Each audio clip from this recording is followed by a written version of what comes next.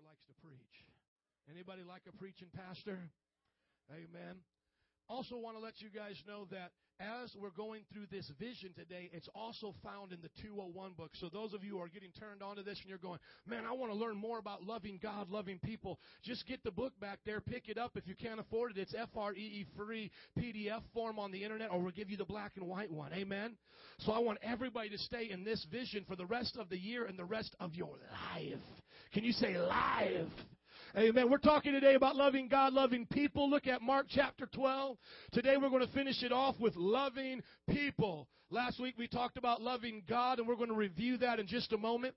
But I want you to turn to this passage because Jesus said it best. Nobody can say it like Jesus. Look at what he said. One of the teachers of the law came and heard him debating. Noticing that Jesus had given him a good answer, he asked him, of all the commandments, which is the most important? So right now Jesus is being asked the question, what is the greatest commandment? What is the most important thing we should do? And look at what Jesus says. The most important one is this: Hear, O Israel, the Lord our God, the Lord is one. Everybody say, the Lord is one.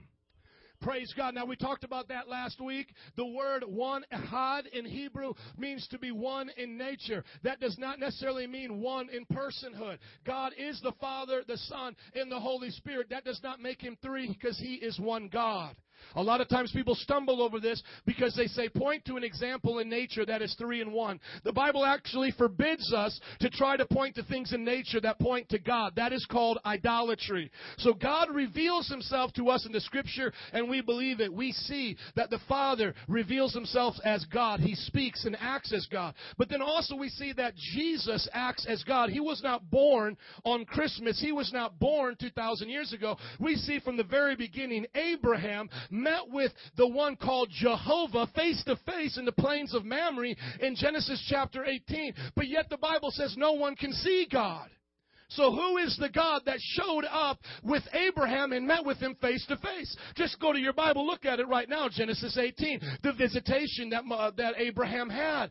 It even says that he washed his feet. He washed God's feet. It says that he prepared God a meal. God ate a meal with him. Then the Bible says that Abraham moves on down the road, and the two angels go to Sodom and Gomorrah, and then God, the Bible says, talks to Abraham face to face.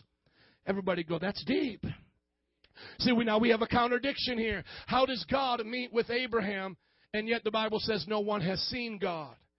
And how does this begin to happen? You look in the book of Daniel in the Old Testament. You see, you have to be able to go back into the Old Testament and see Jesus. He did not just appear in the New Testament. You go to Daniel chapter 7. Just thumb through it and look at it right now. Here, Daniel's a prophet. He's living in the country of Babylon. He's praying 3 times a day facing Jerusalem. And God then says to him, I'm going to give you a vision and show you who I am. The Bible says the Ancient of Days, the Father, comes on a cloud. And then next to him comes the Son of Man. And then the Ancient of Days says to the Son of Man, all the angels and all creation will worship him, and I will give him dominion over all the earth.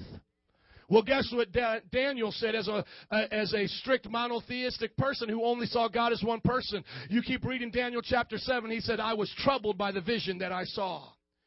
He did not even understand. But yet you further go on to Isaiah, and then Isaiah begins to prophesy. Isaiah chapter 9, to us a child will be born, and to us a son is given. He shall be called Emmanuel. That means God with us. He shall be called Everlasting Father and Counselor. How is this person being born, being given the same title as the Father, and being called God with us?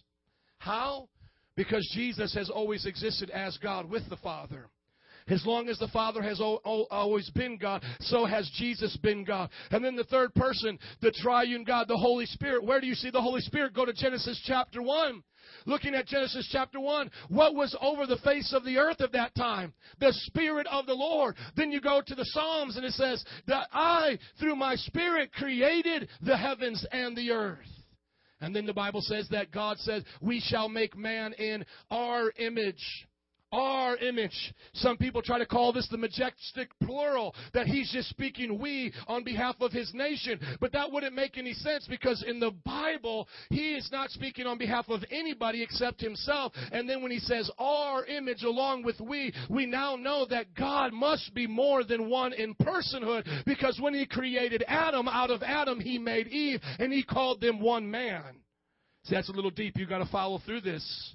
The Bible says when he created Adam, then he created Eve out of Adam, and together Adam and Eve became one man. And that's why we still see to this day when we become married, two become one. They become one in God's mind, because out of his nature, he is plurality. He is Father, Son, and Holy Spirit, more than just one in personhood.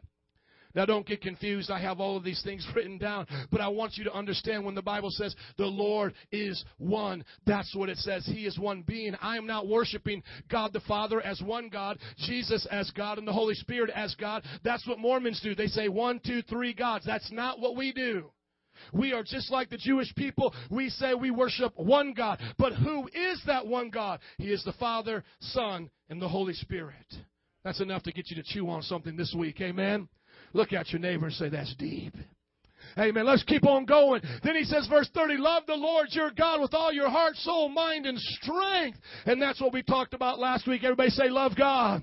So the greatest commandment is this, to love God with all your heart, soul, mind, and strength. The second is this, to love your neighbor as yourself. There is no commandment greater than these. Everybody say, love God and love people. Amen. Thank you. Now I want to just review with you what we talked about last week, to ask you the question, do you love God with all your heart, soul, mind, and strength? How will you know? When you look throughout the Bible, you'll see that love for God comes with worship and adoration. It's not just reciting prayers. When he said the Our Father, right before he said the Our Father, he said, do not pray like the pagans pray, because they mindlessly repeat prayers over and over and over again. And then he said, this is how you ought to pray, our Father which art in heaven. And guess what people did? They now pray that over and over and over again. They missed the point. Look at your neighbor and say, they missed it, Bubba. You see, they missed the point. They missed it. I am not here today to teach you a prayer, the Lord's Prayer. You know what? If you really want to know the Lord's Prayer, don't look to Matthew chapter 6, because that's really a prayer for the disciples. Look to John 17, because that's when Jesus has a prayer as Lord to his Father. And he says, give me back the glory that I once had. Take care of my disciples. That's truly the Lord's Prayer. Are you with me? When he was teaching us how to pray, that was for disciples to pray. And when I look at that prayer, you know how I look at it? I look at it like a workout routine. Because you and I know if you go to the gym, you got to do something for your arms. You got to do something for your legs. Come on, ladies. Somebody say amen. Okay, guys, fellas. Somebody say woo, woo. Okay, so you got to do all these workout routines. Well, I look at the Lord's Prayer as a workout routine. When he said, our Father which art in heaven, he's not saying every time you pray, say, our Father which art in heaven. But every time you pray, you should acknowledge who your God is. So our Father which art in heaven, God, I'm speaking to you, the one true God. You know, thy kingdom come, thy will be done on earth as it is in heaven. Every time I pray, it should always be about the kingdom of God coming, and the kingdom of God coming from the heaven to earth. So when I pray for my job, it's about the kingdom of God coming through my job. Give us our daily bread. I'm praying for blessings, because the blessings that I need in all these areas are not just for me. It's plural, our daily bread. It's not just us four and no more. Are you listening? So every time I get into prayer, I want to kind of go through that workout routine. You know, our Father which art in heaven, hallowed be your name. Start off by praising God. Thy kingdom come, thy will be done on earth as it is in heaven. Make your prayers all Christ-centered, cross-eyed. See everything through the cross. Forgive us our debts as we forgive others. Always ask God to cleanse and forgive you. Are you seeing the workout routine of prayer? Love and adore God. Worship God. How many went into the Psalms this week and were blessed? Anybody? 2 of you, 3 of you. Amen. 4, 5, 6. I got a 7, 7, 7, 7, 8, 8, 8. Okay. Praise God. Maybe 10, 10, 10, baby.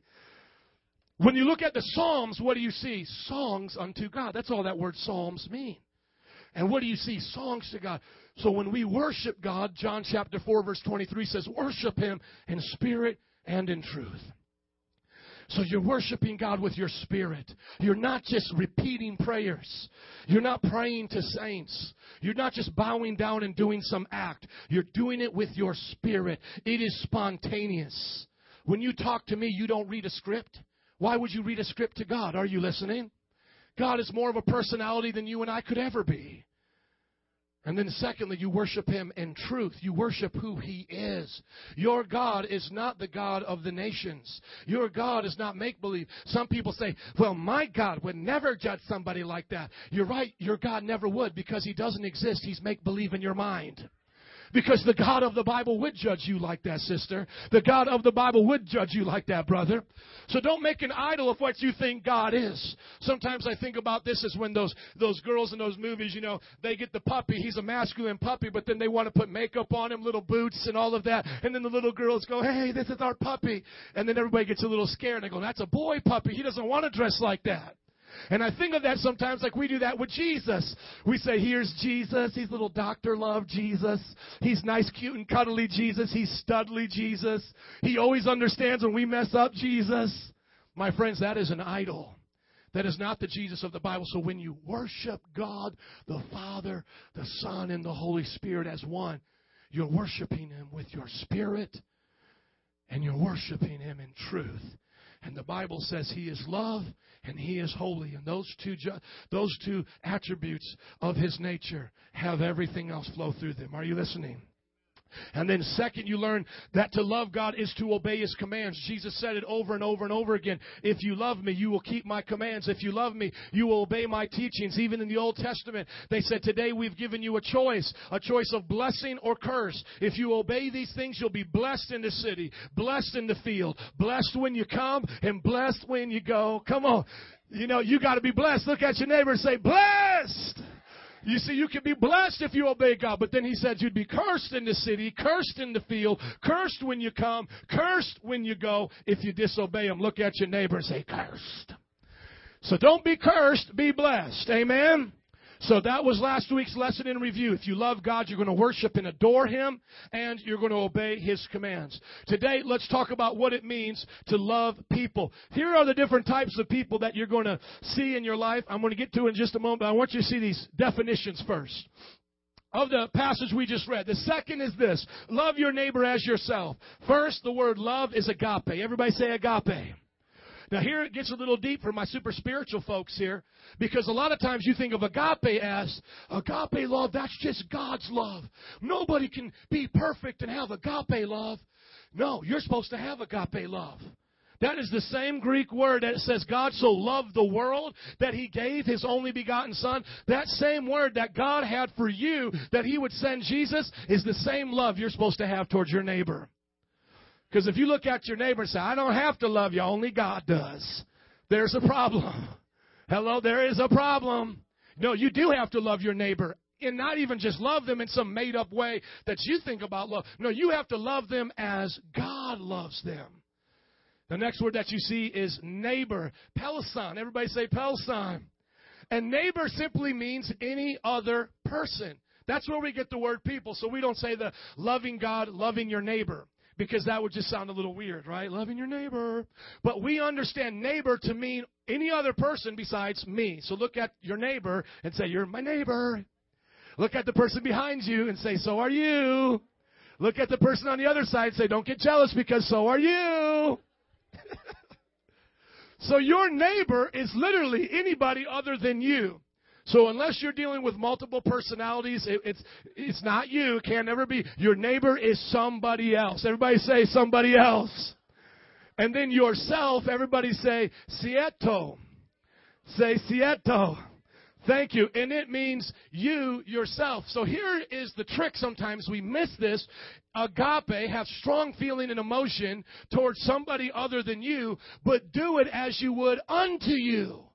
We miss that because sometimes we want to love or treat people as they deserve. Oh, it's going to get real right now. It's going to get really real. Somebody say it's tight, but it's right.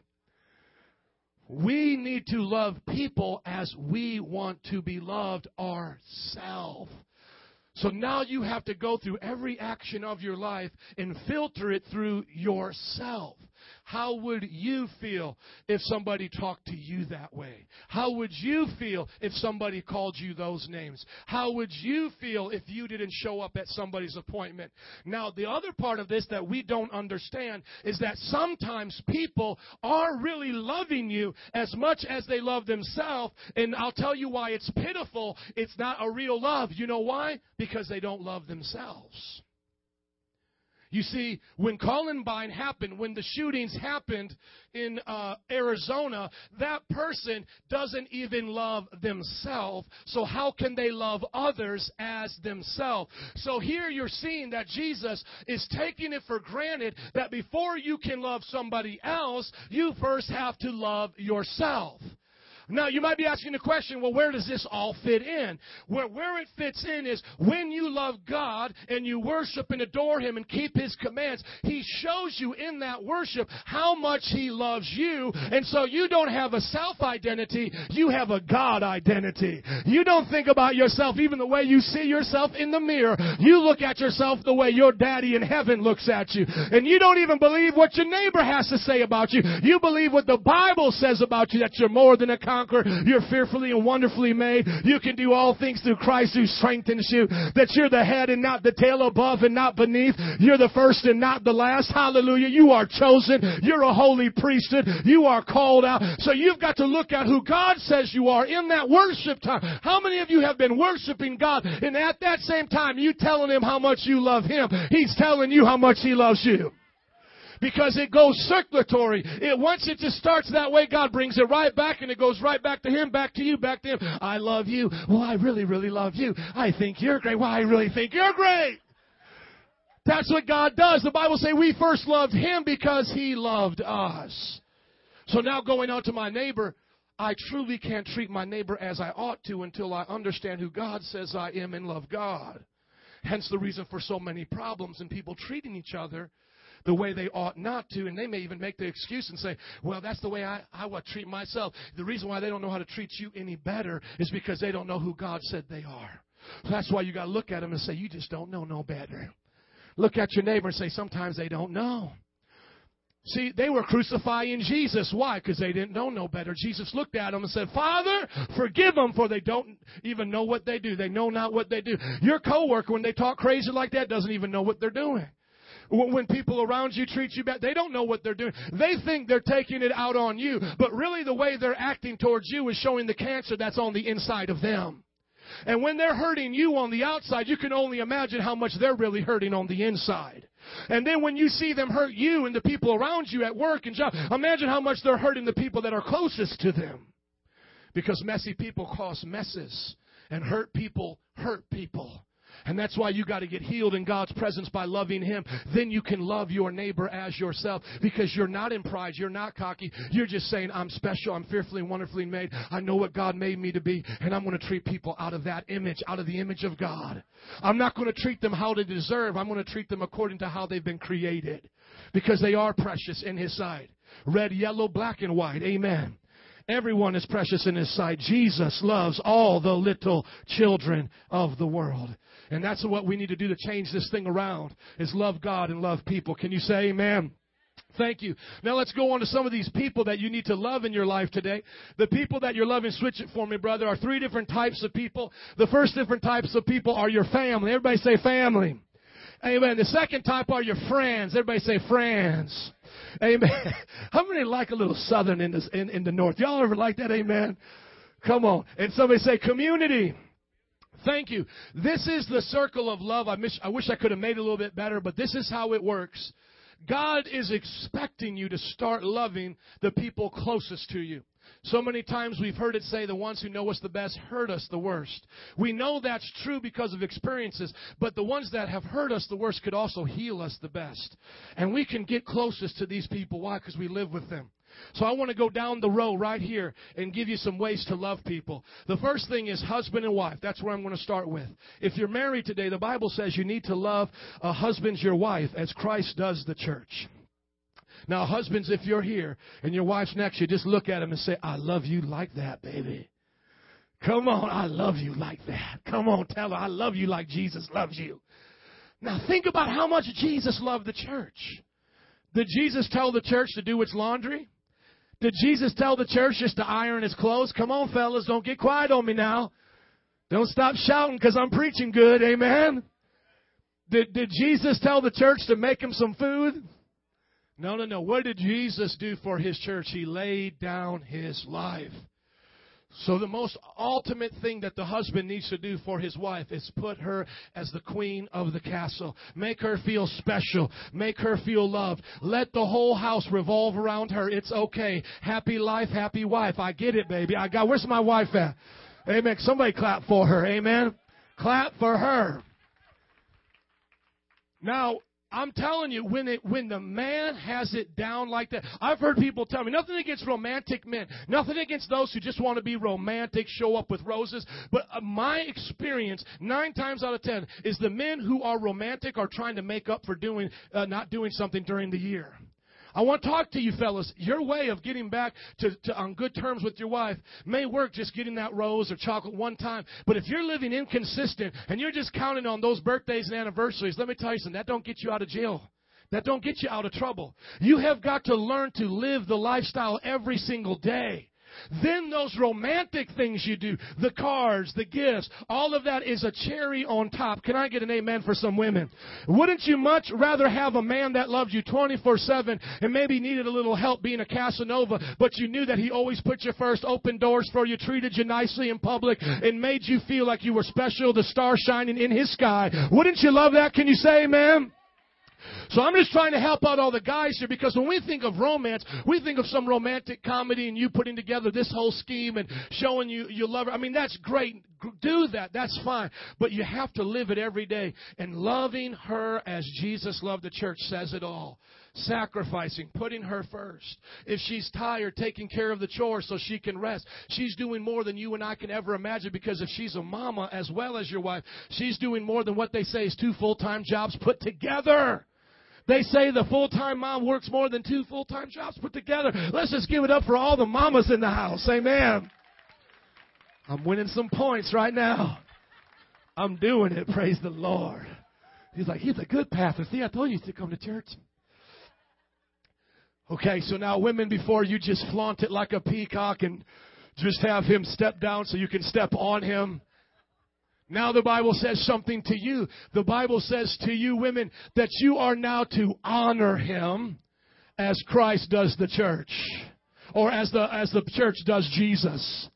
Now let me ask you a question. Does the church nag on Jesus? Oh, it gets quiet now, ladies. Come on.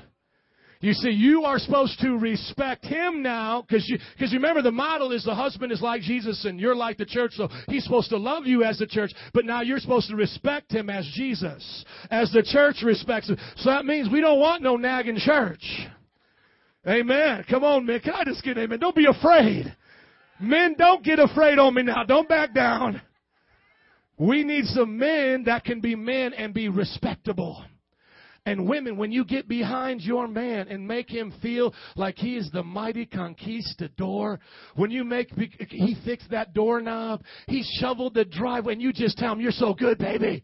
You're the best man I could ever. Let me give you a back rub, take off his shoes, massage his feet. You are earning for yourself a whole bunch of I love yous. He'll tell you I love you until Jesus comes back.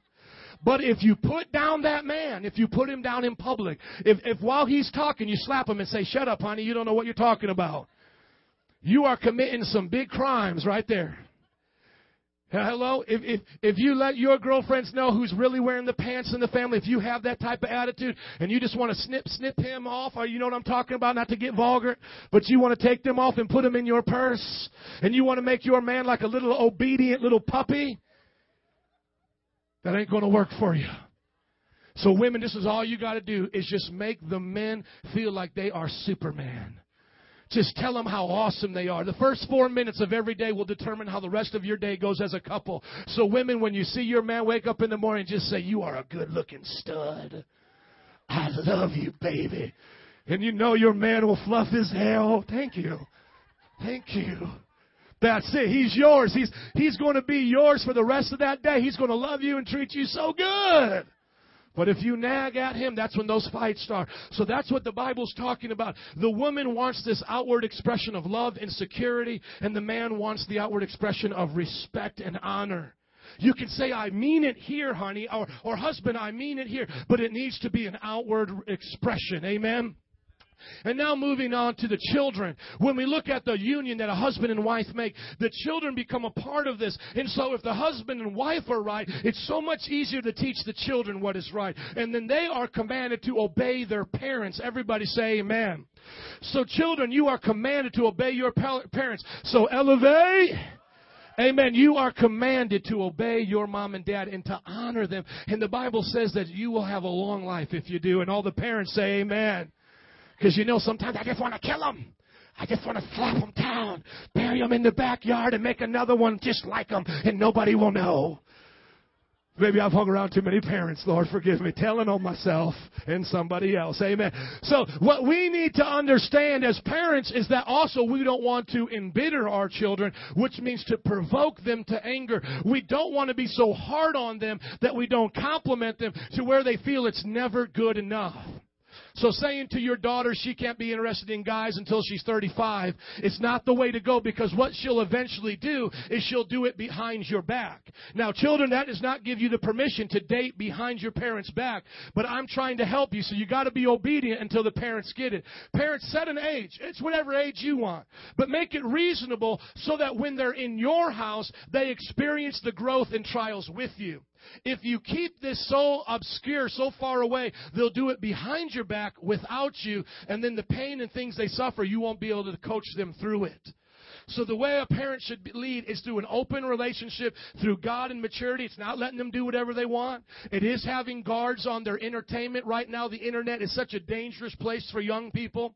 You want to guard that, parents. You want to guard their Facebooks. When I was just looking on Google, for neighbor and friends, I put in the word multicultural friends, okay? So I go to Google to find that image. Pornography came up on Google. Are you guys listening to me? I just put in there multicultural friends, pushed Google, enter, looking at images, and there were some multicultural friends. It was getting a little crazy, amen? Don't you try it at home either, Bubba. I got my eye on you now, okay?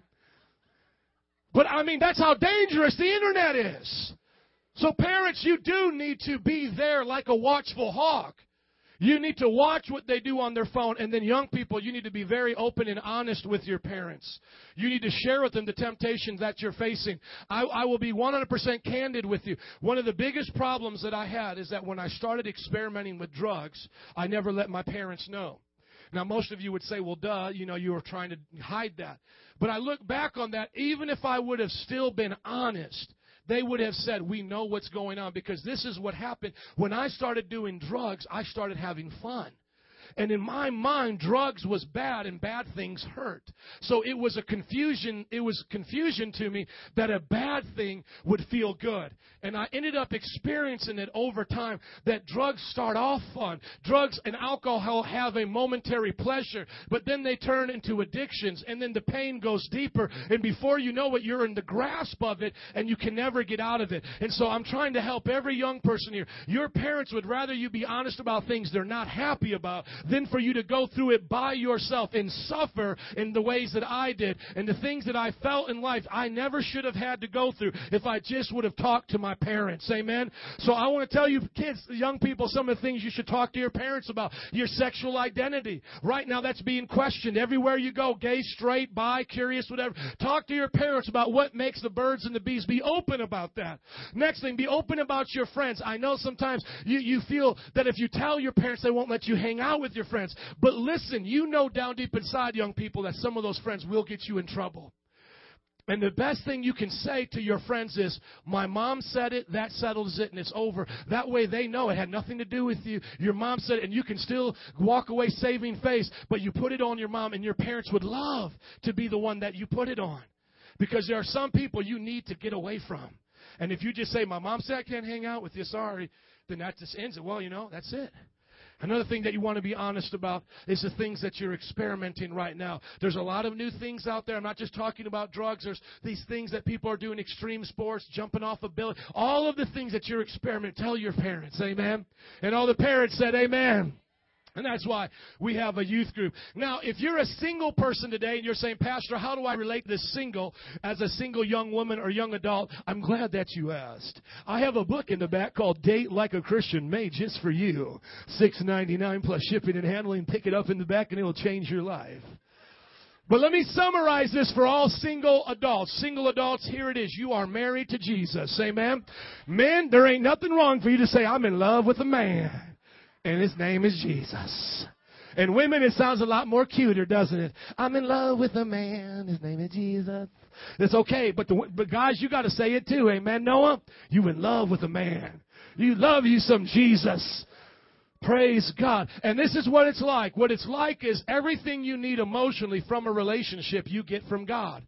And this is not your make-believe friend Casper coming into your room. This is the real deal. Seriously, single people. I was single for a long time. For about 8 years, I thought I was going to be the bachelor to the rapture. I didn't know if I was ever going to get married. I thought maybe right when I was going to get married, the trumpet was going to sound, bring them all up, guys, and I was just going to miss it. But I'm glad that I made it. Amen. So I was single for almost 10 years, between 8 and 10 years. I have to think about it right now to get you the actual number, but it was a long time. It felt like a long time. 10 years, let's just say 10 years. Somebody say, that's a long time. A lot of cold showers. A lot of walks with the headphones on. I can see Jesus, holy, holy. Because people ask me, how do you get your mind off the burning in the bosom? I just feel it, Pastor. I just feel it. Testosterone. I feel it. Feel like making love. Boom, boom. You see, I'll just keep it real with y'all just for a minute, okay? There ain't nothing wrong. Yes, there is something wrong. There is something wrong if you're making love, bumping and grinding, and you ain't married. Amen? And let me just tell you, parents, if you're about ready to plug the ears of your teenagers, say, he's just gone too far. I haven't even gone as far as a PG movie. I haven't even gone as far as that sitcom that you have on when you have dinner. I haven't even said anything close to PG-13.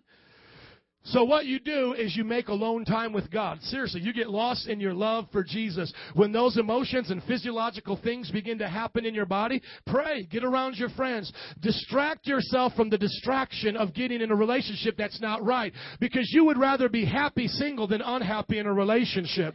And everybody here who's had their heart broken and been in crazy relationships is already clapping because they know. So just stay single. And here's the two things you need to understand. You're single for a reason and you're single for a season. The reason is between you and God. He'll explain it to you. One of the reasons why I was single for 10 years and my friends were getting married after 2 or 3 years of salvation was because I did not know how to treat a lady. I had gone to clubs. I had corrupted my mind with years of pornography, years of, in and out relationships. And God wanted to transform me so that when I would just hold a girl's hand, it would give me those, goosebumps, oobly wooblies. He wanted to change the perverted man into a man of God. And if I would have tried to have gotten to a relationship sooner, I wouldn't have been a good man. So the reason for me was that. Maybe your reason is different. Maybe God's got to heal your heart, help you get over your past, etc. You're single for a reason. Embrace the reason and change. And then the second thing is you're single for a season. The Bible says only some of y'all will be single the rest of your lives. No, I'm just kidding. But the Bible says if you choose it, you can. Some people just got scared. I might be the one. Pastor, I've actually had people come up to me and say that, Pastor, I think God chose me to be single and I'm scared. I'm scared. I don't know what to do. I'm like, it's okay. 2 months later, they were dating again. But I know sometimes we get scared like that. If you choose, the Bible says He'll choose those who want to be single. So if in your heart you're just like, I want to be single, God will use that. But if you have a desire to marry, the Bible says it will happen. So the season is for that reason. So hang on as long as it takes. And sometimes it will seem too long. Sometimes you'll think that God forgot all about you. But that's exactly where He wants you to be. And I know in our church we have a lot of people that are starting over again, single moms and dads. That is okay. This is a place to find that person in the right time. Amen? And that person may be sitting right next to you right now, but don't look and make it obvious. Don't make it obvious right now, single people. Just play it off. Play it cool. Play it cool, okay? Because they might be sitting right next to you right now. Okay, praise God. Everybody say family. Amen. So you got to love your family. There's some helpful hints on that. Friends. Everybody just say friends. Amen. Friends, the Bible say, are brought there to be our companions, to carry the burdens of life with us. Here's how you can look at friends. Draw some circles like a target, a bullseye on your piece of paper right now. Draw about 4 of them. The biggest outside circle is the people in your community. Everybody say community. Now, this is not community as strangers. This is community as in people you would recognize. If you saw them at the gym, you would say, hey, don't you go to the Metro Praise? I think I saw you over there that one day. These are people that you would recognize, that you know. They're in your community. The second one, these are the people who are committed to you. Maybe you've switched numbers with them. Maybe you guys have already hung out. You guys have begun to spend some time together. But, you don't hang out all the time. You're not BFFs or anything, okay? The next one is, after committed, is core. Somebody say core. These are the group of friends that you share life with right now. They are the ones that you really have in your life that you would probably go out to church, out to dinner with after church today. These are people that you enjoy being with. And then the last one, everybody, did I say, what is it? Crowd, community, committed, core. It was the third one. Amen. And then the last one is heart. Just put heart. I can't think of the other C. The last one is heart because I think I switched crowd and community, but it's okay. Here's the bottom line. This last one will have your heart. In your life, you will only have about 1 or 2 people that will be at the core part of who you are. Now, here's the thing. In those circles, people will come in and people will come out. And the thing is that sometimes the best thing you can do for people is let them have the gift of goodbye to move in and out of those circles. The way my friend looked at it is he said some people you'll write a verse with in the Bible. Other people you'll share a chapter with. Other people you'll have a book. Other people you'll have the whole Old New Testament. There are some people that you're just going to have moments with, and they're going to stay outside in that community. You're just going to know who they are. Others are going to get into that part that's committed to you. And let's just make it 3. Let's just, instead of calling the heart course, let's make it 3 today. And there are other people that will be in that core. Now, when we run into problems is when we ask people to be something that they cannot be. When somebody is not close to you or reciprocating the relationship back to you as you're giving it, you're saying to them, you're a core friend, but they're saying back to you, I'm just a committed friend. And when they talk about you behind the back or they hurt you, they're not acting like a committed friend. They're acting like somebody that should be out in your community, somebody you just say hi to every now and then.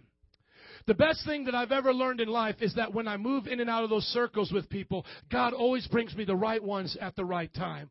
And so right now, look in your heart and maybe count off who are those core people. Who are those people that have shared some years with you, some time, and some people that you would just open your life as a book for. And then think of people in your life that, yeah, you hang out with them. It may go to core or it may go back to community, but they're just important to you, but you're not going to open up everything that you have to them. And then lastly, the community. Think about people that you share life with, whether it's a small group, whether it's the co-workers, and give each one of those people permission to be who they're supposed to be.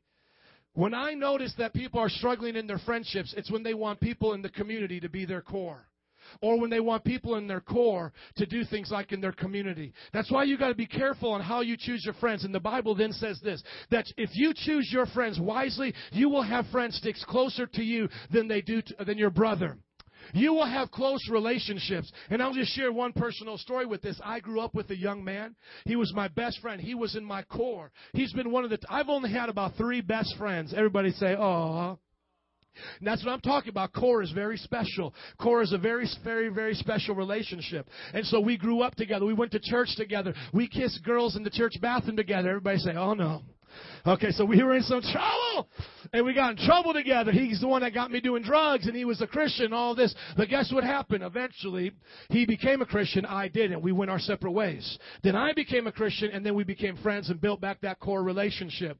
But over time, we began to separate. And I began to feel lonely because I would call him and he wouldn't call me back. And then I would want to talk about my problems, but all he would want to talk about is all the cool things he's doing everywhere. You know what I'm saying, dude? And I'd be like, man, when do I get to share my problems? And I began to feel like really hurt because this was my boy. This was the guy I grew up with. This is one of my core friends. But now we're not close like we used to be. And I'm hurting. And I began to talk to him about it, and he wasn't even hurting. It was no big deal. You know why? Because other people had become a part of his core life that he was sharing all those things with, and he wasn't understanding why I was feeling lonely because he was feeling like all of his needs were being met. So you know what I had to do? I had to then give him the gift of goodbye and say, goodbye, core friend. We'll just be committed now. And guess what God did? God then brought in other core friends. And that's just what I want to encourage you to do. Don't try to hold on to places in relationship where people don't fit naturally. And if you're feeling that people are hurting you, offending you, not helping you accelerate, then find those that do. Because there's 3 different types of people in your life. There's people that are going to tolerate you. Everybody say tolerate. Then there's going to be people who appreciate. Everybody say appreciate. And then lastly, everybody say accelerate. And you can look at those 3 things in the relationships. There's just going to be some community people, maybe they just tolerate you.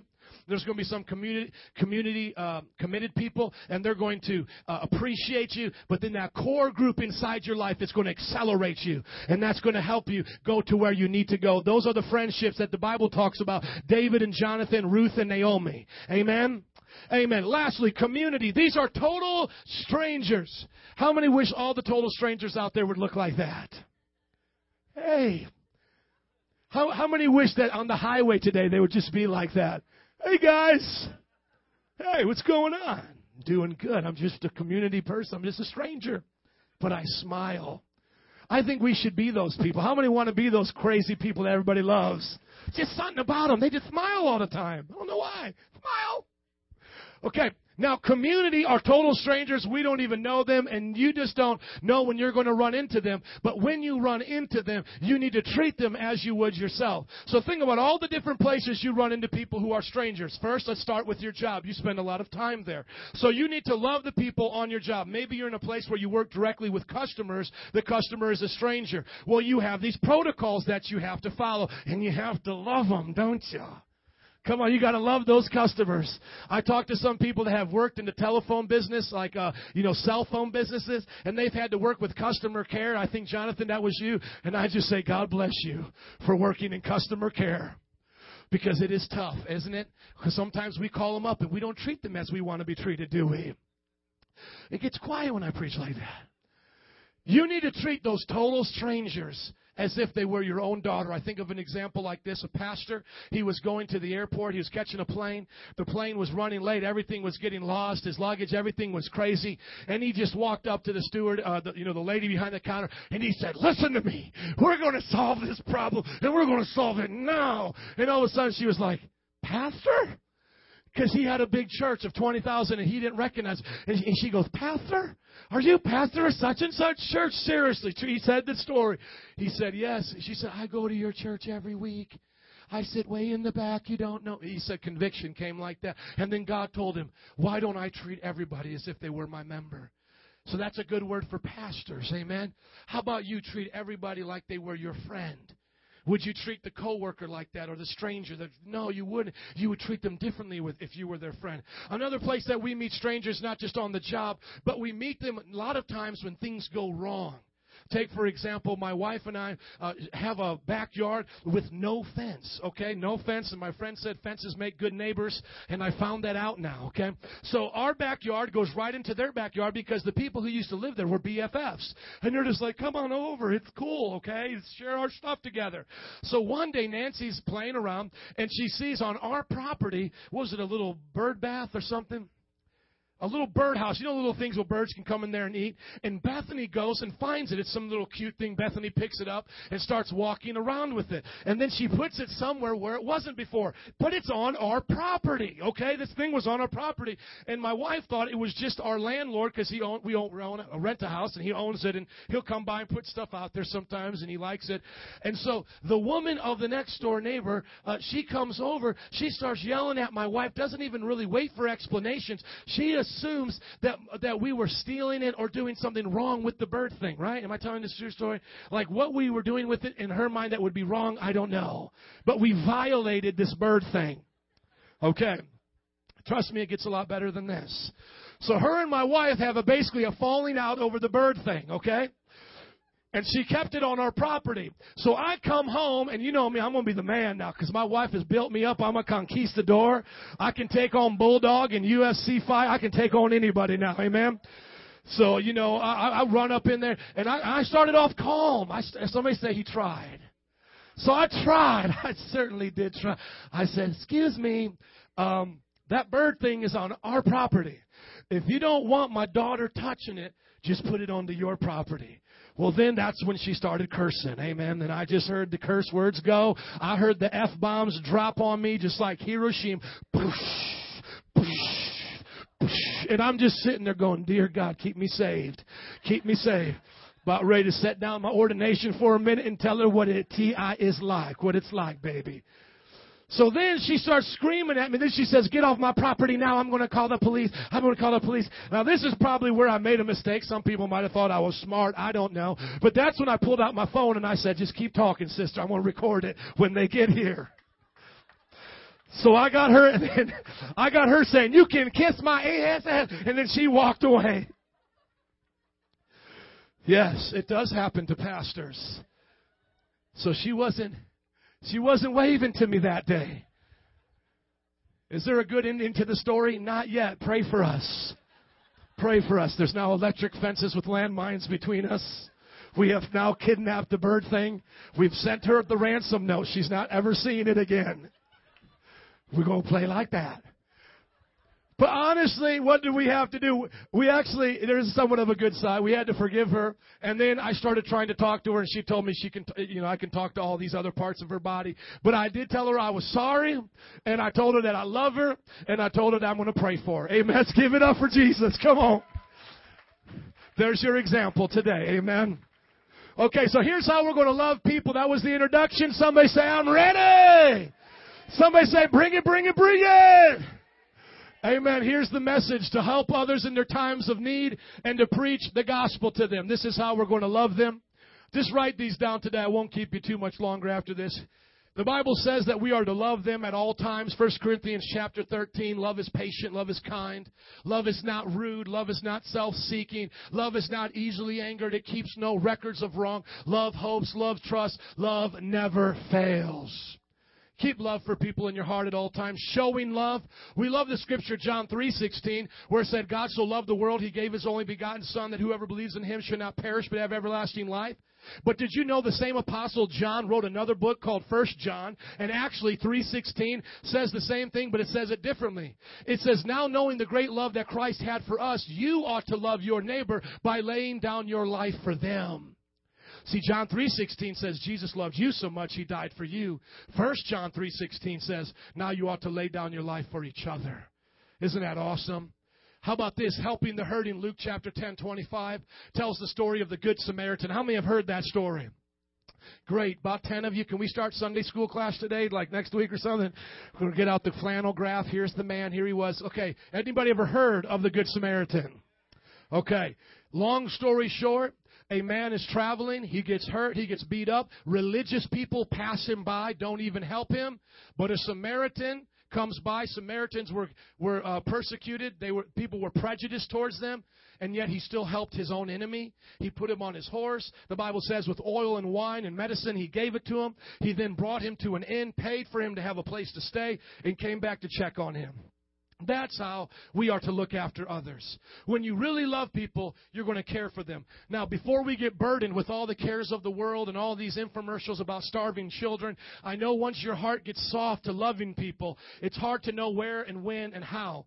So how I ask you to do it as a pastor is help the hurting here. Start in this church. Start in a place where you can see your reward in front of you. Meaning, adopt-a-blocks on Saturdays. If you really want to help the poor and needy children, go to the Adopt-a-Block. Give to them. I have nothing against if you want to support the African cause, and I know there's so many good ones out there, but really, start right here. Who's going to help the West Side? Who's going to go out there and give them some food and clothes? Because a lot of them come from hard economic times. Are you listening to me? And then how about our teenagers? Maybe some of you are saying, the teenagers, they're struggling today. They have a lot of problems. I remember when there was a school shooting at Shores High School. I lived right by there. You know what I did? I just went out there the next day with flyers, and I invited them all to church. Start right here within your community. Don't make the excuse and say, well, there's so much, hurt and pain out there. I don't know where to start. No, start right here. There's places to volunteer right here. We went out there Thanksgiving to the Adopt-a-Block. We're going to go out there this summer. Basketball tournaments, children's ministry. Starting in Easter, we're going to have the Royal Rangers and Missionette clubs for children. We have outreaches to Wicker Park on Saturdays, and we reach homeless. Here in the community Saturday afternoons, they bring out hot chocolate. Raise up your hands, hot chocolate crew. Amen. If you've ever done it, it's fun. You can help people right now and here. Amen. And then giving to the needy. Let's just see that because it is so important. Acts chapter 4, verse 34. The Bible talks about a church that doesn't look much like the ones we see today. The Bible talks about a church that actually was more concerned about others than it was about the pastor's salary and how the church carpet looked and the fountains in front. And I pray as the pastor of this church that God will give us back this heart. Amen. I really do pray for this. This is my heart. Acts 4:34. It says, there were no needy persons among them, for from time to time those who owned lands or houses sold them and brought the money from the sales and put it at the apostles' feet, and it was distributed to anyone who had need. So is it strange if I come to this church and I ask, does anybody have an apartment for Paula and Marcio as they're having their children right now, and they come from Brazil and he wants to work in the church? Is there anything wrong with me asking that in this church? Is there anything wrong if someone here has problem paying their bills or groceries, them coming and talking to us and us helping them? No, we're here to help people. And that's what this church is here to do. I know a lot of us here are not in those places of need, but there are a lot more out there that are, and we need to help them and find them. Amen? So what's the first way? We love them by meeting their needs. To love with action and truly help people in their time of need. I want to encourage you to find a place to do that at your job. I want to encourage you to do that wherever you go. And then today, brother, this is not working. Can you click it? I want to talk to you about preaching the gospel. Everybody say, preach the gospel. Now, I want to show you right here, preaching the gospel. You must preach the gospel. You have no choice but to preach it. If you can hold in the message of salvation, you're not saved. I'm going to say that again. Everybody get me. Here's a very good thermometer test. We're going to give it to you right now, okay? Put it in. Here it is. If you care about other people getting saved, chances are you are saved. If you don't care about other people getting saved, chances are you are not saved. Because if you really knew Jesus, you would want other people to know Jesus. We're not talking about religion and joining your church. We're talking about eternal souls going to heaven. 1 Corinthians says, woe unto me if I don't preach. And that would be true for you. Woe unto you if you don't tell people about Jesus. Woe unto you if you had the cure for cancer and AIDS and you didn't give it to anybody. Wouldn't that be a problem? Look at your neighbor and say, that would be a problem. If somebody in your family had AIDS and your neighbor had the cure and they didn't give it to you, that would be a problem. Paul said, woe unto me if I don't preach. Jude chapter 1 verse 22 talks about different approaches in preaching. And these are things we get into our discipleship class, so I don't have to get into every one in depth. But the Bible says, yes, there is times to be nice, to be merciful, and then there's other times to grab people by the back of the neck and say, get the hell out of here. Because if you don't get the hell out, you're going to hell. You see, listen to me. Hell's a real place, people. It's not a swear word for me. Hell is a real place. You need to get the hell out your home. You need to get the hell out your media and entertainment. If it's okay for you to watch witchcraft, listen to perversion, you have some hell in your house that will bring you hell to hell.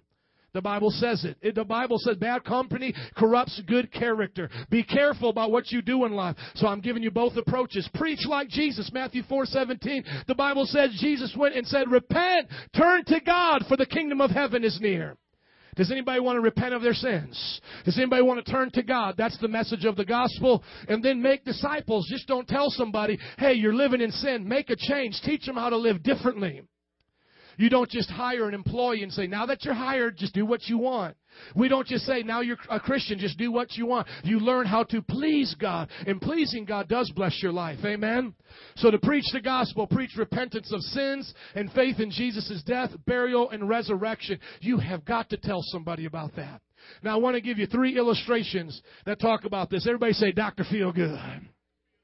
Okay, there's 3 ways that you can tell people about Jesus. The first way is Dr. Feelgood. He sometimes talks with a southern accent. He just wants you to feel good. Does everybody here feel good today? Did we keep you in church too long? I'm so sorry because I want you to feel good. Just want you to all feel good. See, when you have a cancer, you know something's wrong, right? You know, I don't feel right, doctor. I got something in my stomach. Now, you see, Dr. Feelgood doesn't want to cause any trouble with you. He wants you to be his friend. He wants you to keep on smiling. So what Dr. Feelgood says, he says, hey, no, you just got a little stomach ache. You just ate a little bit too much pizza last night. You're going to be okay. Look at your neighbor, smile, and say, it's going to be okay. You see, because Dr. Feelgood doesn't want to rattle your cage. He wants you to keep tithing. And what happens in churches like this is when you come to the church, it's all about you. How to be rich, how to be a millionaire, how to be successful. Do you feel happy? We don't want to keep you very long. We want to have presentations that just make you feel so giddy on the inside. Don't worry about us telling you about sin because you're okay. You're okay. You're okay. Jesus loves you. Nobody's perfect. We're all human. Okay. Everybody look at your neighbor and say, okay. See, but here's the problem with Dr. Feelgood. You feel good, but you still have cancer. You go to the church, you had a good time, you were there for 20 minutes, you all had your lattes, but you still have sin in your life. Dr. Feelgood is not a good doctor. So for those of you, this is your first real examination. This is your first church with a doctor who loves you. I'm sorry, Dr. Feelgood made you feel so good in your sin. I don't want you to feel good in your sin. If you're living in adultery, if you're living in drunkenness and partying, if you're denying God with your actions by what you listen to and what you do, my friends, you are in a lot of trouble. And I would rather you not feel good like a doctor poking around and go, oh, there it is, so we can operate on you and God can change you, than you to walk out here believing a devil's lie. Amen? Now, at the same time, what do you got next? You got Dr. Angry. Everybody go, angry. Now, you see, Dr. Angry, he just wants to tell you, you are in trouble. You're going to die. I saw you. You have cancer, and there's no hope, and I'm so angry that you got it. Why did you come here? And then you look at people in the church, you go to these type of churches, you're going to hell. You're going to hell. Your neighbor's going to hell. Your dog's going to hell. You're all going to burn. We're so angry at you. We're so angry. I can't even do it. But you get my point. We're so angry. That's like the doctor saying, I'm so angry you have cancer. You're so dumb. You're so dumb. You're dumb. How'd you do that? See, Dr. Angry does nothing to fix the problem. We're not just standing on street corners yelling at people, you're going to hell. We're not just telling you, you're going to hell. We're telling you the truth, but we're not doing it out of anger. We love you. This is not Dr. Angry, so don't get mad at your neighbors when you're loving on them and you're like trying to talk to them and say, no, really, you should come to church. No, I just go to my church this Sunday, or, no, I'm going to watch the game. Okay, let me tell you the truth. You're going to go to hell, and you're going to go there right now. I'm tired of messing with you. You're going to hell.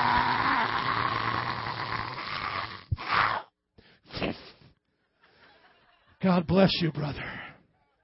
Now you know. There is a way to go from Dr. Happy, Dr. Feelgood, to Dr. Angry. And everybody get ready to look at this guy from ER. Somebody say, Dr. Truth.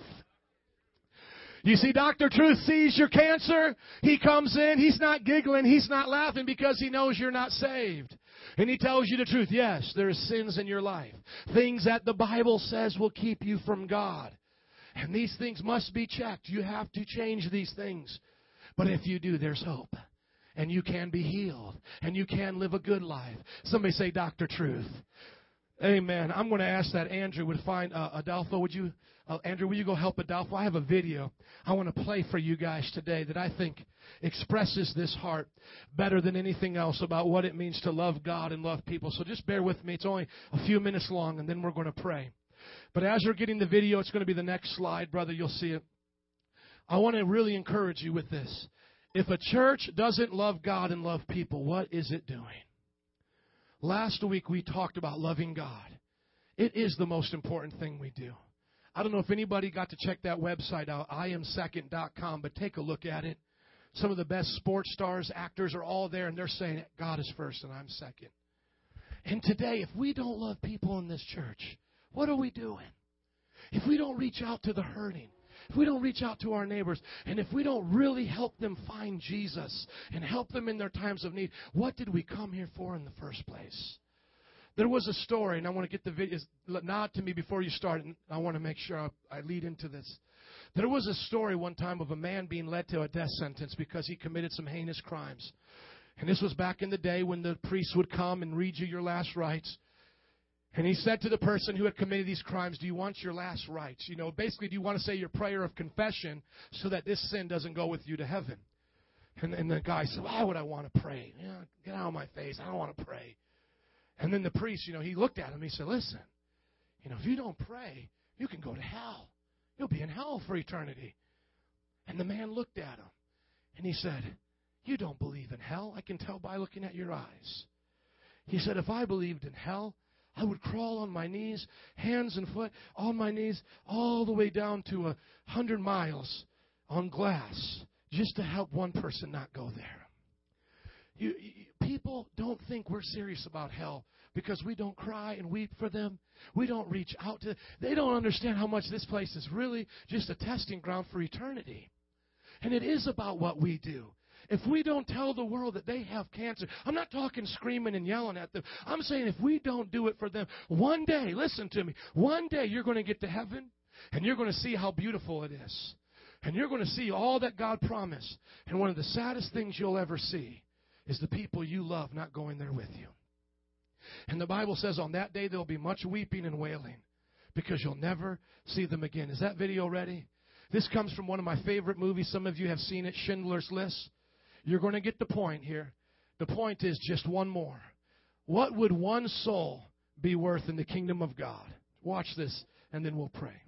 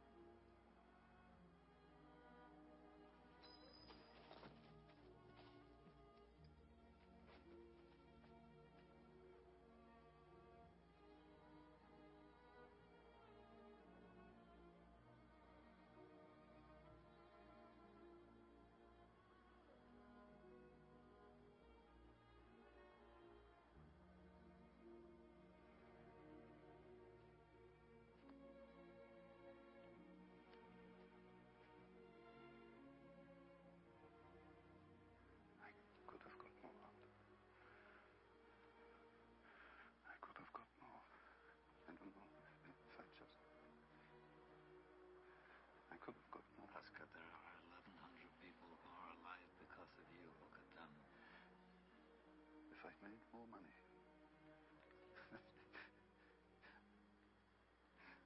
I threw away so much money. You have no idea. If I just... There will be generations because of what you did. I didn't do enough. You did so much.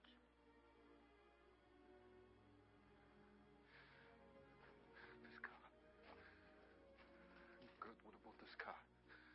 Why did I keep the car? 10 people right there. 10 people. 10 more people. This pin. 2 people. This is gold.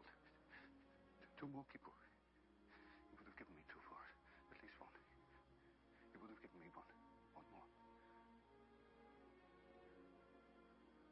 1 more person. Person, Stan. For this. I could have got 1 more person. And I didn't. I didn't.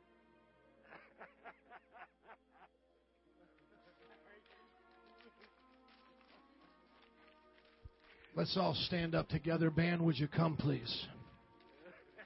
What do you think it's going to be like on the day of eternity?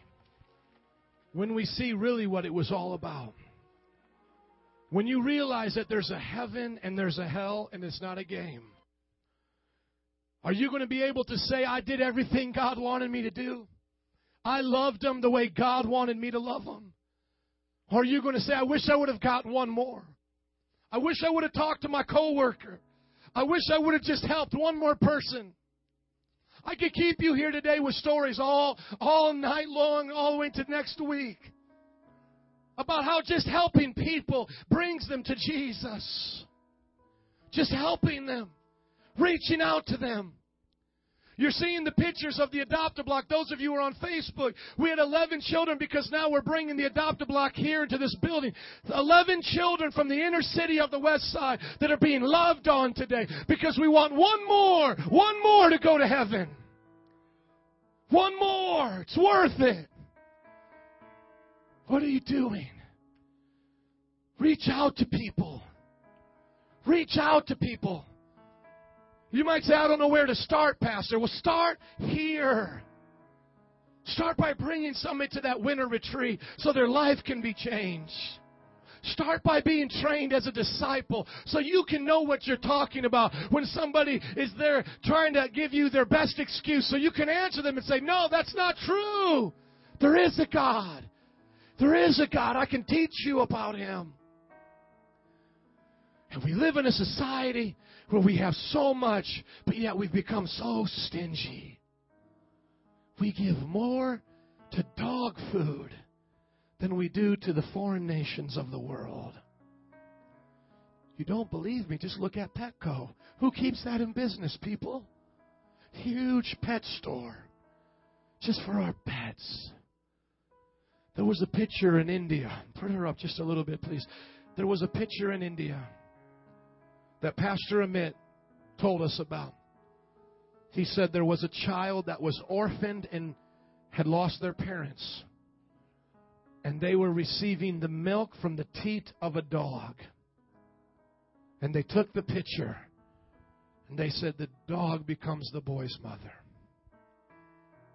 That's why I don't show you exploitative pictures here. Because I'm not going to exploit that picture. But my friends, those of you who have traveled to other countries, you understand. We have so much pain and hurt around this world. And yet all we want sometimes is just to make us happy. Jesus said, love your neighbor as yourself. You wouldn't let your children go through these things. You would help them. You wouldn't let somebody struggling in your family with homosexuality go through it alone. Well, go out and find somebody at Belmont and Clark so they know they're not alone. You wouldn't want somebody to leave you in the hardest time of your life. That's why the Bible says we need a jail ministry to visit people in prison, to go preach to them. Yes, I'm passionate about it. I've given my life to this. And my passion is that if I can give one more and you give one more, that's now two. And then it multiplies because I can't do it alone. This is the start of a new year. No pyrotechnics, no tricks. Here it is. Let's love God with all of our heart, soul, mind, and strength. And let us love our neighbor as ourselves. Let's pray. God, we ask you in this room today that there'll be lovers of God and there'll be lovers of people, that will stop being so self-centered, that it will become about others. Prayer workers, would you come, please? We're going to dismiss in just a few moments. But before we do, we're going to pray for you. The first group we're going to pray for is you may be here today and you may say, Pastor, nobody's loved me yet. Nobody's really told me about Jesus. I have pain in my life. I have problems. We're going to pray for you today. We're going to love you through your problems today. Your pastor has given you his personal cell phone number on every brochure, every business card, on the sign on this road to prove it to you. You won't go through it alone. There's a church here for you.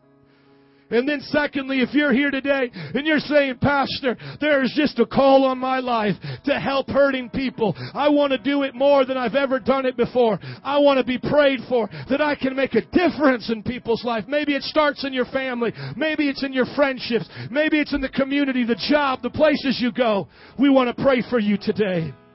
So if you fit into those two categories, either you just need Jesus or you want someone to pray for you so that you can share Jesus. As I begin to pray and the band plays, I want you to come today. Don't be ashamed. This is your chance for God to fill you with His love.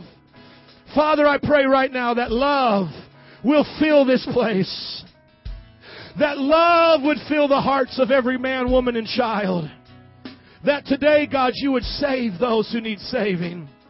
And that, God, you would use us to save souls for you. Band, would you play and sing, and then we'll dismiss. Give us a few moments today, friends. Don't be impatient today. Hallelujah. Thank you, Lord, for love.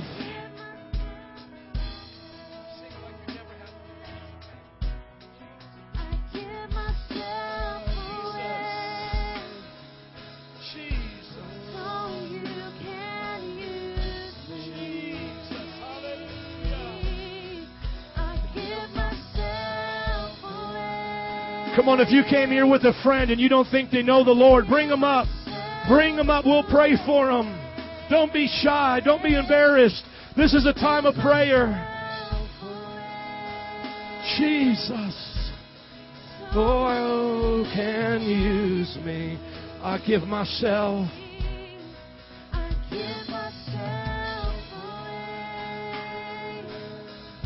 Jesus.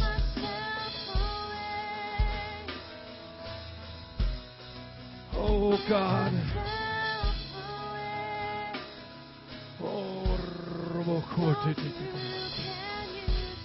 Those who are at their seats, would you hold your neighbor's hand right now? And as they keep singing, just begin to pray for them right now. Pray that God will let them love like they've never loved before. If it's your friend or family next to you, you know their name, just call out their name and say, God, help them love. Help Caesar love. Help Jessica. Help them reach out to their family and friends. Father God, help Diana and Juan today to live the life you've called them to live. God, use Derek. Use Barbara Moore, God, for the missions. Use Marcio. Use the Algira family today, God. Jesus, you know your bride, God. You know your church. We pray for each other. God, use Lola and her family. Use Jonathan, God, as a young person. Use us, Lord. Use Stephanie and all of her friends and family. Otto and Jenny, God. Noah, Sammy, and Sammy, God, use them today. Come on, pray for each other. Just say, God, use us. We can make a difference. Raphael, his wife today, come on. We're lifting up prayer today for you. Berto and Griselda. The Carrasco family. The Lopez family. Use them, Jesus. The Riveras. Oh, use Adam. Use the youth group. Jasmine, Nathaniel, Dodie Ma, Jason. Jesus, use them. Cynthia, the Roldan Cruz family, Lord. We're asking today, God. We're asking today. Use Jerry, Lord, to pour out your love. Agnes, Father God. Christine, Jesus. Juan. Use the Ohio Park community, God. Paulette. Use her, God. Use Ken today, Jesus. Angel and his friends, Lord. God, I know I can't say all their names, but use this church, God. Use my family. Use us. Use us. Pour us out for you. One more. It's worth it for one more. Hallelujah. We're going to dismiss. If you need to fellowship, praise God, thank you.